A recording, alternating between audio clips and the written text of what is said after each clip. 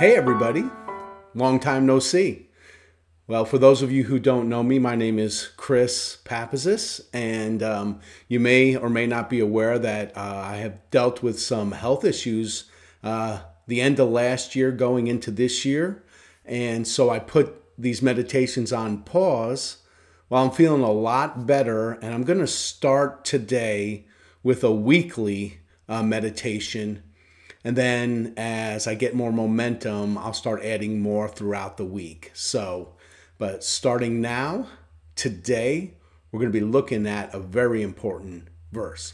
Today, we're going to talk about something we have that should define how we relate to God, that should define our posture toward Him. Our verse is Romans 8:15, which says, "For you have not received a spirit of slavery leading to fear again, but you have received a spirit of adoption as sons and daughters, by which we cry out, Abba, Father." So let's break down what Paul is saying here. First, he tells us what we don't have, and then he tells us what we do have.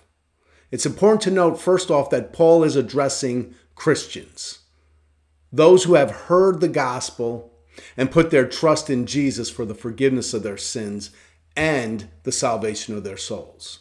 To those people, he says, you have not received a spirit of slavery leading to fear again. So as followers of Christ, we should no longer have a slavery mentality when it comes to our relationship with God. Then he tells us what we do have.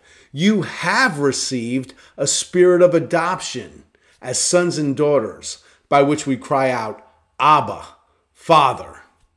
So what's the takeaway from this important verse? When it comes to your relationship with God, stop acting like a slave and start acting like His child. This is so important. Before we trusted in Christ, we were in a really bad spot, right? The Bible tells us that we were slaves. We were slaves to sin and under a sentence of eternal death. We were actually already dead in trespasses and sins. But when we heard and responded to the glorious gospel about the one who died in our place, something supernaturally happened at that moment. The Holy Spirit came to reside in us and took us from death to life. And from that moment on, our standing with God changed.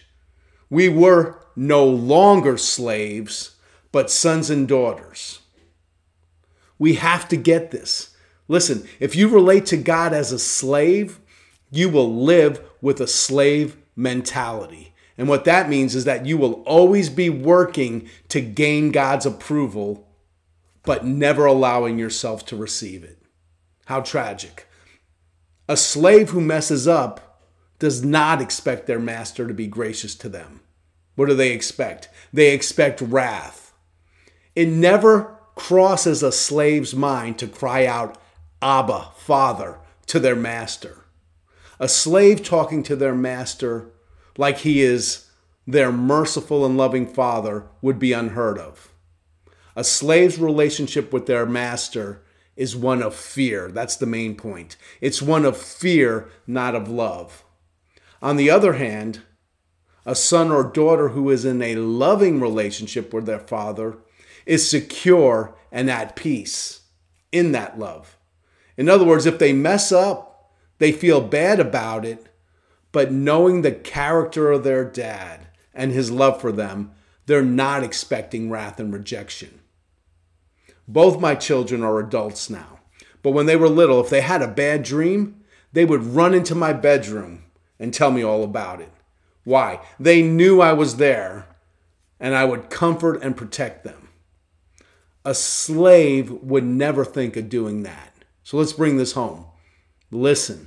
Because your legal standing is no longer as a slave but a son or daughter, your posture toward God needs to change as well. We still need to have a holy awe of God, and we need to learn to do what He loves and abstain from what He hates. but we are no longer to behave like we're still under wrath. Some of you feel like as long as you do everything right, God loves you. But as soon as you make a mistake, shame comes in. You feel like he's going to condemn you. That's a slave mentality. But the truth is, the Holy Spirit has made us his children. And now we have the right to call him Father. It says, and by him we cry, Abba, Father. And when it says we cry, it means we cry out with deep emotion out of the gratitude of what he's done for us. So this is God's word to you today, especially if you struggle with this. This is what God's saying. I love you. I sent my son to die for you. You are my child. So stop acting like a slave.